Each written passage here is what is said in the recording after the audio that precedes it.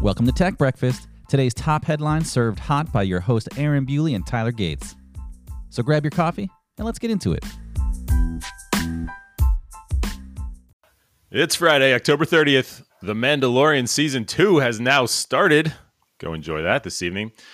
Today, we're doing Financial Friday with the John Nicholson back on the show, plus getting hot takes on the Senate hearing with Twitter, Facebook, and Google CEOs, and I'm sure some other news to come as well. John, welcome back, buddy. It's good to be back. Awesome, man. Happy Friday. How you feeling? Low on caffeine, but we'll solve that quickly after this. Okay, good. You sound like you just woke up. You know, I like to think of it less of. There's a local radio program where they have a just out of bed head like quiz show where they wake you up and then start throwing questions at you, and that's what I like to think about morning podcasting. So you know, it's you got to add that extra challenge factor. It's a game. Okay. You're getting John Nicholson's first thoughts of the day this beautiful Friday morning. So, okay, well, let's get into it, man. Let's just go straight to Financial Friday stuff. We've heard from a lot of people in the previous shows. They love hearing your takes on these things. There have been a whole lot of earnings report releases the past maybe week or two. Where do you want to start off, man? I saw a bunch around Microsoft where they were kind of comparing some of the revenue streams that they had been announcing. I guess they were surprised maybe. What was it? You know, Azure had passed Windows sales or something like that. Yeah. So there was, this one's challenging because on one hand, Microsoft gave some clarity and said that, or implied based off maybe a question that Merrill Lynch or someone asked, that actually, I think it was Goldman, that Microsoft was, there was more revenue coming in from Azure than from Windows. And in the kind of the Satya era, it's definitely been a pivot from, say the Ballmer era, and that Windows is no longer the sole focus. Microsoft is obviously, even doing some things with Linux. They're recognizing that Office, they're recognizing that their development platforms, that .NET are really where the money is in, and they're growing that. The challenge is that they refuse to break out that revenue for Azure, so we don't know what it is. And so there's still a lot of smoke and mirrors, and the assumption being, I like to think, is that if you're not going to break out the revenue like others have done, and you're going to bundle in other things into cloud and say, well, yeah, cloud compute, and then bundle all of your Office sales through cloud, because you know how the licensing bundling gets done, it tells me you're probably kind of hiding something. So I'm sure it's growing. I'm sure it's executing well. They're obviously winning large contracts. You know, there's the Jedi stuff. At the same time, show me the money. So it would be good to see. Didn't AWS do that? It's kind of at the beginning of cloud. Louder, Jerry. Sorry, I had a frog in my throat. Bye, Timmy. Didn't No, I was saying louder, Jerry, from the movie when he says, "Show me the money."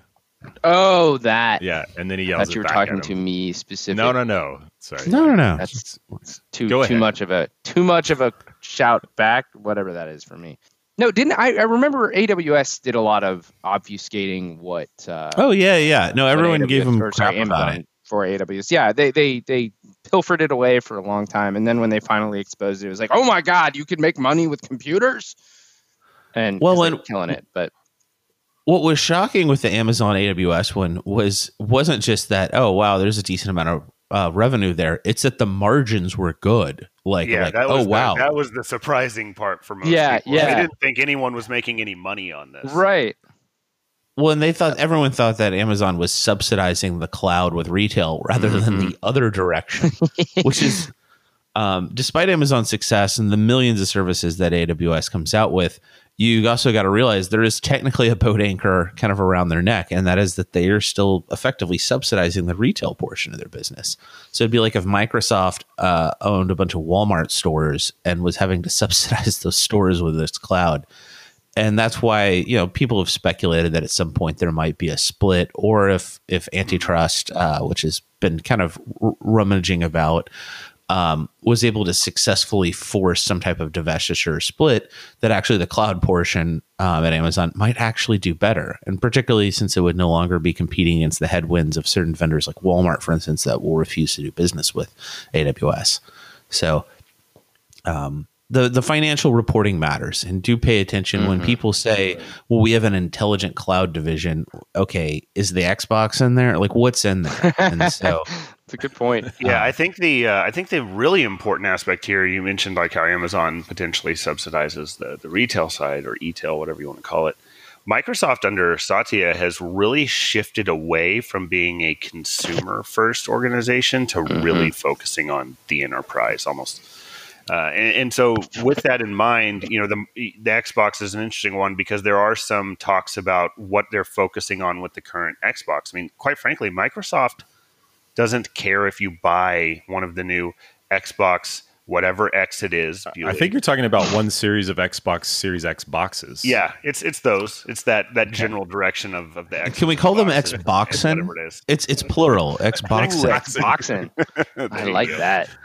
Well, they seem to be focusing way more on the subscription service, which ties into their ability to deliver the as a service model and the streaming model for Xbox Game Pass. And so it does, there were some questions posed to them that said, hey, you have sort of focused on the enterprise for a while now, and everything has been Azure. And I can even attest to it. Our business has seen Azure growth dramatically over the last couple of years. And so it's like, are you doing this with Xbox as well? And I think the answer is very likely yes. So that is definitely a shift in their focus and something very different for them. I think that from the Amazon perspective, they may face real risk of having this issue of they're subsidizing this part of the business, whereas Microsoft is just sort of giving up to some degree on that side of the business and very much so focusing on the public cloud. I mean, spending $7.5 billion on ZeniMax though is not giving up. So it's no, for sure. They're addressing a problem there as far as the fact that. But no, you're right. Microsoft is a cloud who is having to subsidize the video game division. Oh yeah, for sure. To deal with a perceived lack of investment and getting Sony doing well the last round, I guess. This is interesting, and this highlights a thing to where historically, if you go back to the 80s, these giant conglomerates that did all these things that were completely unrelated were really cool. And then suddenly, we go into the 90s and 2000s and we're like, okay, conglomerates suck. In fact, people didn't even like seeing VMware and EMC, in the same company, because they're like, well, it's a software and a hardware company. How do we value this, with how the weird joint stock thing was done? Yeah, that started with IBM first, right? I mean, pulling software away from hardware, and they made the bet on the hardware business because they made the decision in the 80s, and in many respects that largely bit them as they separated. And then they said we'd become a services business, and we'll do services, and we'll go down that, and we'll be able to drive shareholder value. And then they're like, okay, maybe not. And actually, that's a. Speaking of announcements, that's one I'm still kind of reeling from is IBM spinning out their global services. their cloud, I'm using air quotes here, business. You want to talk about funny math? Go read how they bundle that stuff in together and what quantifies as their cloud business, and it becomes. I'm going to assume that mainframes are considered. I'm assuming mainframes are considered cloud. So they're the most cloudy of all the things. Endless scaling, automation, controls, quality of service segmentation. I mean, original form of virtualization. It's the OG cloud. But getting back, putting a bow on Microsoft here. I used to make fun of them on the video gaming side and say, well, honestly, they put more R&D and focus into Xbox than they do at times, their cloud or Hyper-V or some of these products. But it does look like that. Obviously, the cloud is a serious story, and the games are, well, at least someone like I think it's like my Steam account. They at least have a serious addiction of spending money on games. Very true. Okay, thanks for wrapping that up nicely. I'll give you the pick. Do you want to take Facebook, Apple, or Alphabet next? Or Intel? Or Amazon or Activision, Blizzard, or Shopify. Why are we worried about Intel? Because their earnings were interesting, I thought. What they missed by 1% or something like that. Here, we'll start at the top. Devastating. Oh, really? Their stock price, anyways. I don't know if it was sustained, to be honest. I didn't keep up with it, but I thought maybe John had a thought. Intel's interesting because they've had some challenges in shrinking their process down and being able to get past 10 nanometer. And it did.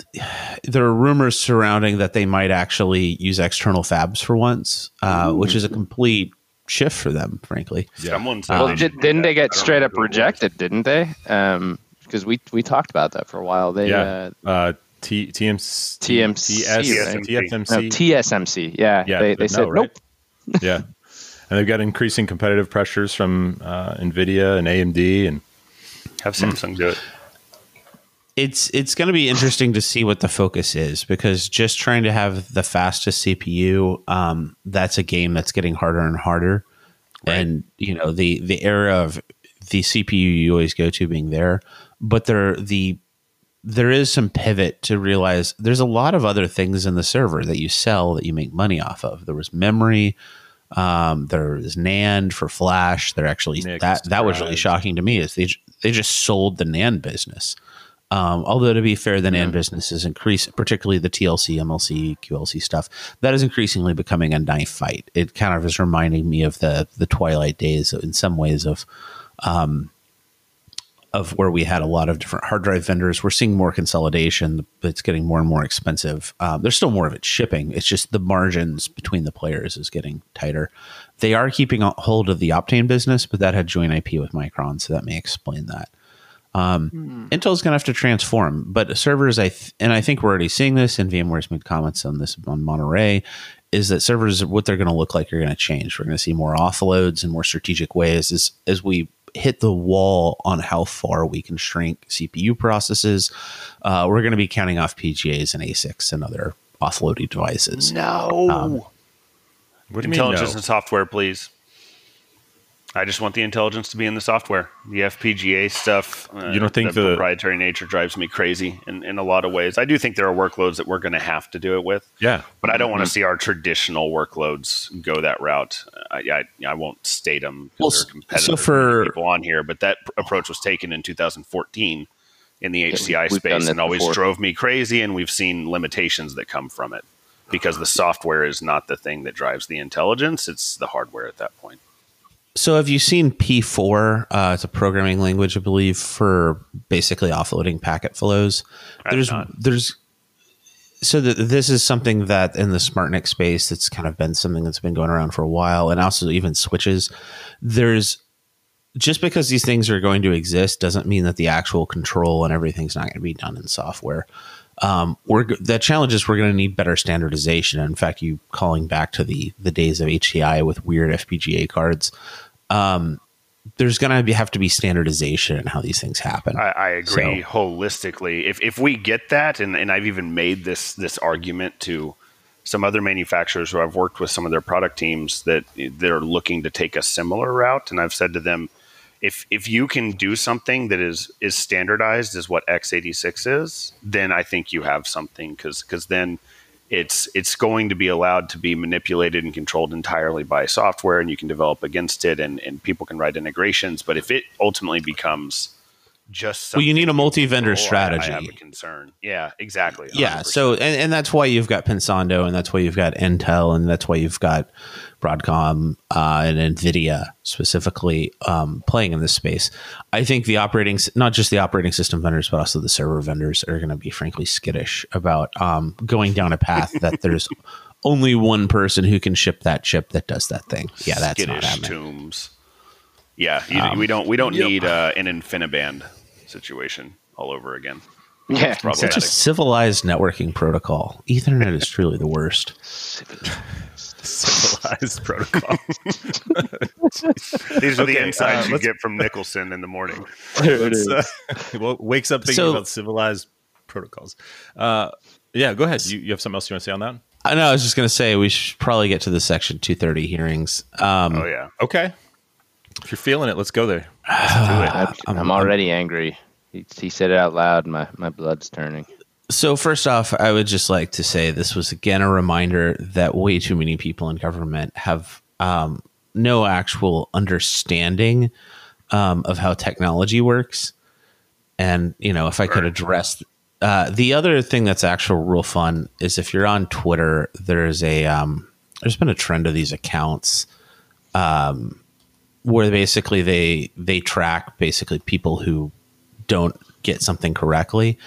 And the amount of people on Twitter who leading up to this who think Section 230 says something it doesn't is frankly shocking. Like, people think that if you delete someone's tweet that, like, oh, you're liable for everything that's posted on Twitter, or that, you know, Zoom or whoever, if you do any type of filtering or any type of moderation. And the reality is that all the internet has to moderate, because otherwise all of the internet would literally just be porn and horrible things and violent terrorist videos. Most of the internet is porn. But no, the challenge with Section 230 is the entire internet exists because of it. If we hold Twitter liable for every stupid hot take that Bewley and I have, it doesn't exist. And so the platform burns. The platform burns. And, imagine if we held Zoom liable for Toomley, exposing himself on a Zoom session. Imagine, I think everyone should be responsible for their own junk. It's probably been the best. Literally in that case. Yeah, that's phrasing. That was a... Yep. Sorry. So with this in mind, why is Section 230 the thing under attack? So the challenge has been is that there are some senators who are perceiving that their viewpoints are being deleted, or that they're not given a fair shake. And this has come from kind of a reaction we had to the last election, where there was concerns about foreign interference. And so, everyone got angry at Facebook because they didn't delete the stupid meme that, your uncle shared from some Russian. And so now going through it again. There's a lot of it though, too, right? I'm sorry to interrupt, but there's, general concerns around increasing, inciting violence instances, right? Where people are just kind of spreading things, and then this idea gets out of control, right? And they want to hold the platform responsible for it. And that's why you see what Twitter just did, right? Where you can't just go and click a retweet button. It's now 2 clicks. And then they also charge you or challenge you to actually read an article that you go to retweet, et cetera. Right. So, and you see all the flagging information and all that kind of stuff. But I think that gets back to, and we've talked about this before too, it's a question of whether or not you use something like Section 230, an amendment to it, or changing it outright to force social media platforms to be more responsible by doing things like what Twitter did, or you let those platforms naturally move in that direction. And I'm not saying one way or the other there's an answer or a right answer to that question, but we've said it 100 times probably. Section 230 at its fundamental base is absolutely necessary for the internet we have. And I mean all of it, right? What John was just saying. So if you dismantle it, we're going to be in a world of hurt. But that doesn't mean it couldn't necessarily be adjusted. I mean, question mark at the end of that, right? What changes do you think need to be made to Section 230, if any, to avoid some of the sort of watchmaker interactions that some social media platforms have had, which is, we're going to let, as long as it's not illegal for them to spew garbage and, steer from state actors, even, the voting public of the United States, as an example, in a certain direction with untruths, then do we have a legal responsibility to make sure that can't continue happening, or is that just the future we live in? Well, this is where I have a problem with the whole Section 230 thing, is because, and look, I was reading, I've mentioned him on this show before, Ben Thompson. He's one of the analysts that I get content from, and he did a piece on this yesterday when he was talking specifically about some pretty serious contradictions that Jack Dorsey had gone through. And this guy lives in Taiwan. He is an American citizen, but he's very, very, he doesn't do advertisement on his site. He's just extremely sort of in the middle whenever he does his analysis. Everything is about just doing analysis. And so one of the points he was making was that he felt it was painfully obvious that, and no one in tech was willing to admit it, that a lot of Twitter's actions have appeared to be exceptionally biased. And in particular, he was using... Oh, they probably are. I mean, them deleting the post story definitely shows bias through. The challenge, the post there, story being deleted and then not deleting, and I didn't even see this, but something about, I don't know, another thing about Trump's taxes, right? Whatever it was, that there was an inconsistency there. And what he was pointing out, and where I have the rub, and I'm interested in your opinion, anyone's opinion, is what does this have to do with Section 230? This Section 230 is about them not being liable for the actions of people on their platform, whereas this is more just like them controlling what people are saying on their platform. Well, so there's two sections. So just to clear it up for everyone, Section 230 has two parts, right? The first one defines that an information service provider shall not be treated as a publisher or speaker of information from another provider, right? So like a person on that platform. Section 2 of 230 provides immunity from civil liabilities for information that the service providers remove or restrict, right? And then they go on to list the possible content, obscene, lewd, filthy, excessively violent, harassing, otherwise objectionable, etc., as long as they act, quote, in good faith in this action. That's what Section 230 says. Does that mean that does that give them the ability to remove stuff? Is that basically what it's saying? Yeah, that's what the second. Okay. So now I get it. They can remove whatever they want. They can remove or restrict. Exactly. If they deem it whatever, right? Excessively violent, harassing, liable to all these other issues or whatever, as long as they act in good faith. So I think the concern you have is the second part, that John was mentioning right at the beginning. What constitutes good faith? There's also a phrase in there is whether or not such material is constitutionally protected. Free speech is not protected on a free speech is protected if I go yell in the street. It's not protected when I yell on Twitter. The courts have consistently said that private companies have no mandate to amplify your speech or support with that. You can go yell in the street, but no company has provided you a megaphone. And so exactly. So you can mash your keyboard all you want, but Twitter doesn't actually have to post what comes out of it. Well, and fundamentally, that's kind of the beauty of the internet is every domain is its own dictatorship. And you know what? There are social medias out there that take very hard political views in both extremes, and they're very boring and no one goes to them. And so what I think Jack did was probably a bad business decision. But also I respect the fact that, when you've got a lot of pressure and, you've got to make a call very quickly before things go very fast. I think they made a bad call. In fact, he admitted that if you watch the hearings, he thinks that they made a bad call and they've amended the policy that would have caused that deletion after the fact. So, one thing that Zuck, and again, I'm not a huge necessarily fan of Facebook, he called out was that, someone asked him, he said, how many moderators do you guys have? And I think he said 40,000. Mm-hmm. And that's something like over 2 billion is spent on moderation. So we can all get angry and say, well, they're not deleting enough or they're deleting too much. But have you ever been an internet moderator? Have you ever been a moderator of an internet forum? I was a global admin. Terrible. That sounds terrible. In fact, there was a story we talked about. They're literally looking at having to provide PTSD services, so mental health services to basically every moderator on Facebook that goes through. That's 40,000 people that suffer permanent brain damage from the garbage that humans put on the internet. Jeez, that's freaking terrible. As a moderator on several internet forums, I'm a moderator on Reddit. You know what? It's really nice that I can just act capriciously with my moderation actions and just delete things and not have to answer for it. Because if I did, I would quit doing that on every forum I've ever done it on. It's, you have to provide judgment. And if people use bad judgment from a business perspective, they'll fail. So that brings up a good point that Senator John Thune, I want to say it's Thune, made a point on, and it was around the idea of who are the refs in this scenario. And he asked I didn't watch the hearing. I did see this snippet though of him asking all of the different participants, are you the refs on, basically free speech on the internet? And they all said no in one way, shape, or form. In fact, Jack Dorsey's answer, it just made me chuckle because he just goes, no.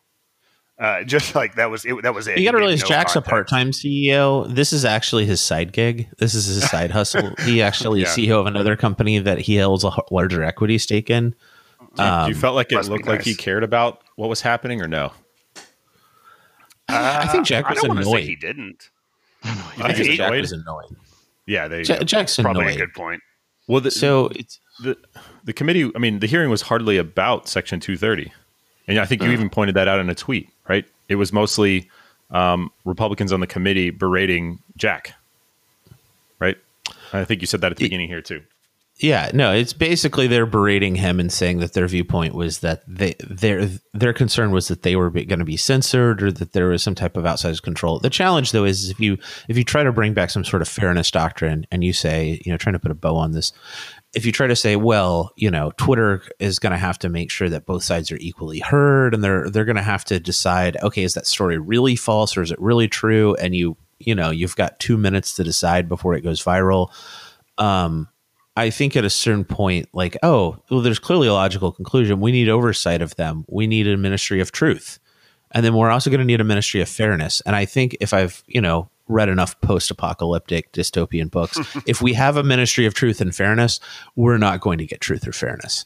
I think that we all know the reason why Jack was picked on, though. They have a very recent example that appears, I don't know how you prove this, but it appears to be exceptionally biased, like we mentioned earlier. And so that's probably why Jack was mentioned. I think, in fact, in that area where, I'm sorry, I just forgot the senator's name, John Thune, when he had mentioned that, he said Twitter, to a large extent, and then he said Facebook to a smaller extent has done X, and was talking about just the silencing of one and the, I guess, amplification of another very willingly, even though they both seem to fall under the same guidelines that you mentioned they amended in the, whatever it is, in their policies. And so that's why Twitter, I think, and Jack in this particular case, or Mr. Dorsey, was being so picked on, just because it's like recency bias. They had something on him specifically in that moment that they wanted to address.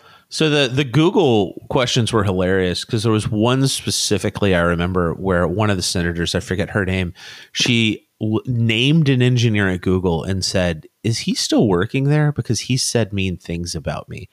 And it was the most petty. It was the most absurd.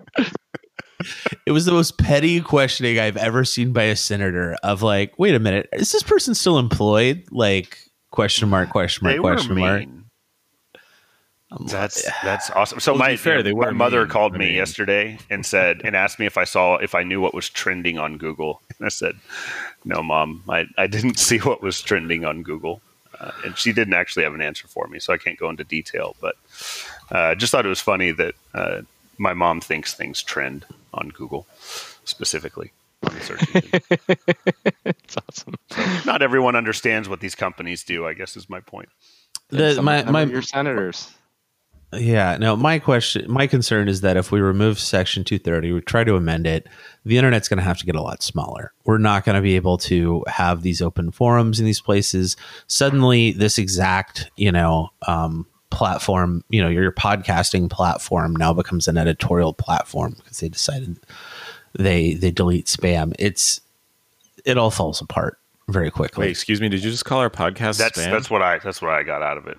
That's what I heard. Called spam. And by extension himself, since he's on here. Well, no. I'm saying the app or whatever platform you're using to push podcast out. It's going to become a challenge. And so this almost seems, I'm going to dare say, European in the amount of regulatory overhead people are wanting to implement. And, let's look at how many tech startups come out of there. It's not a lot. So how do we find a balance? I mean, I've heard Tyler say that, he feels like it should potentially change or be updated, right? Which is a reasonable statement because it's 26. You're going to have to pass a constitutional amendment because the First Amendment's it's pretty strong, and the courts have consistently increased the First Amendment over the past 50 years. Sure. Mm-hmm. So do we do nothing? Do we drop it? I mean, what do you recommend? I mean, until you basically remove until you curtail that back, I don't see a path forward. I think we need people to be smart enough to recognize misinformation. I think companies will frankly be held accountable if it really does come out that Twitter just starts deleting every Democratic or every Republican viewpoint. people will just move somewhere else. Like if anything we've learned over the internet with social media, people forget about the dustbin of all the social media platforms, that are in the dumpster. Wave. Oh, I miss Wave. Said no one about Wave. No one misses Wave. No, but I mean, we were on Wave for just a hot MySpace. minute. Yeah, I mean, come look at my MySpace political is takes on MySpace. But no, I don't know what Wave is, so that one missed me. Get out. Wave was project killed by Google. It was another project killed by Google. It was Google's replacement for email and chat in I don't know. What? Exactly. It was kind of like Slack, maybe, but it really kind of was early. just really early, like Slack a and decade SharePoint. early. Yes, I think what you need graveyard. if you're gonna talk about Google chat platforms, we need to stop using their product names and just say like the year that they were announced and subsequently abandoned, because there's at least one every year. We should do a show where we go through the Killed by Google website where they have every project that was killed by Google. It may be actually a series because there are a lot. I'm sure of it. There's a Killed by Google Twitter handle now too. I forget who I don't know which is Ryan worse. Player Though. retweeted that cracked me up. Because you've got Killed by Google, but then you've got Microsoft with like, we're just going to keep trying and change the name. I mean, like, how many times have they failed with chat? You had Office, OCS, you had Link, you had Skype for Business. Now you have Teams, which I think they got a winner with Teams. Yeah, Teams is pretty solid, especially for Microsoft. The audio, if you use the Mac client side of it's a little tough, but the audio quals. If I'm joining a Teams call, I need to do two things. One, I need to look at who's at it and see if is it really worth talking to these people, because sometimes it's not. Like, frankly, just less interesting people and less interesting conversations happen on Teams. Teams. The secondary factor is I need to, if I'm not on the domain and on a domain joined laptop, if I'm on just a Mac, I need to plan on joining 10 to 15 minutes early. If I'm going to get out of the quarantine zone. So, man, it's interesting. So I use Linux on my personal laptop, and I have joined work calls on Teams from my Linux laptop with absolutely no issue. So it's surprising for me to hear that it's had that many issues. But I will say that of all the platforms, I do have the most issues on Teams, but largely I felt like they've been fairly successful. So it's interesting to know that Linux is actually working well in the space. Okay, I think we need to go back. Let me interrupt forward here. We got 4 minutes left, and I think we've maybe beat that one to death. I want to get before we lose John, I want to get your take on two space things. Okay, space thing number one: asteroid discovered, could be worth $10,000 quadrillion, which is the first trillionaire is going to be a space miner. Yeah, there you go. It's worth more than the entire global GDP. Right, just this thing. It's made entirely of iron and nickel. It's 140 miles wide, and they think it was the core of a planet, right? But it just got stripped away, and it sits in the asteroid belt between Mars and Jupiter. There's some cool science in that we may be able to study our own planet's core like much more, by proxy through that. But the real hot take I have here is the first trillionaire is going to be a space miner, or the first quadrillionaire. So. Sure.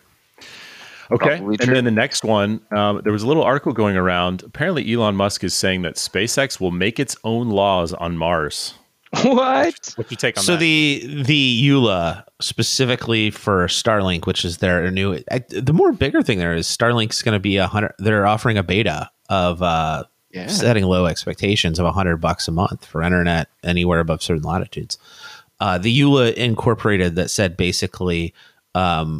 Civilian law will not stretch to Mars, and we will recognize Mars based on the governments that form there or something. So basically, he's implying he supports the Mars colonists over the Earthers or the Belters, because of course he would exploit the Belters. So this is great.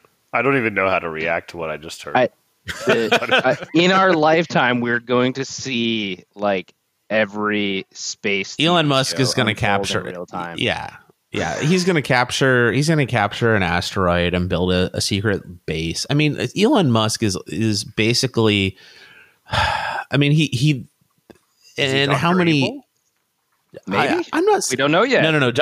Okay, no, he's not Larry. Larry is Dr. Evil. He owns an island with a volcano on it. Just to be clear.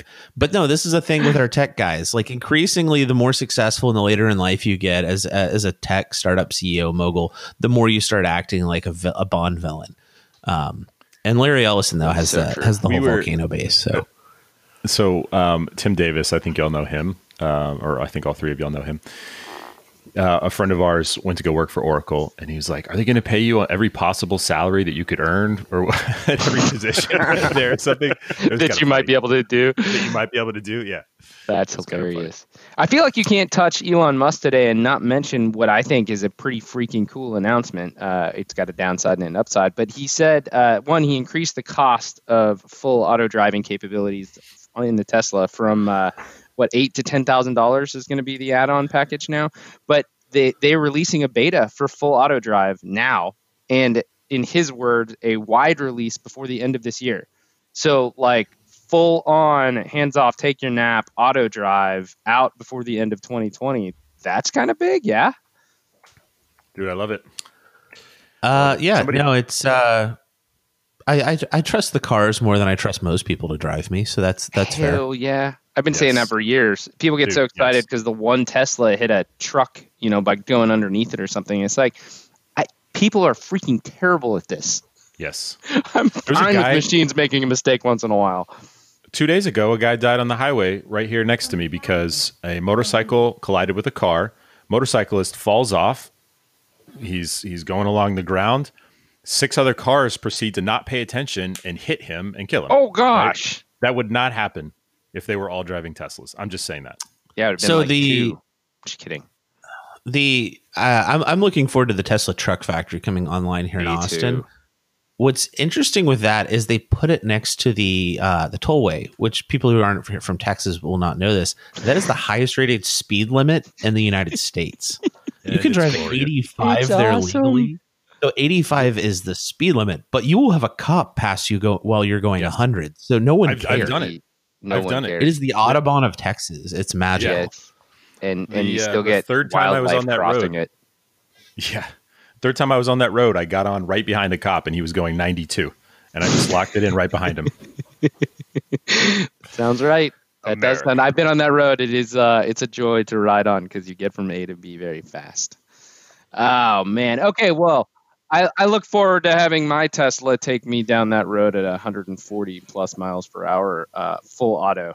But that brings another Tech Breakfast podcast to a close. John, thank you for joining us. Love these Financial Fridays. We are going to make this a thing. If it's not already a thing, I think it's a thing.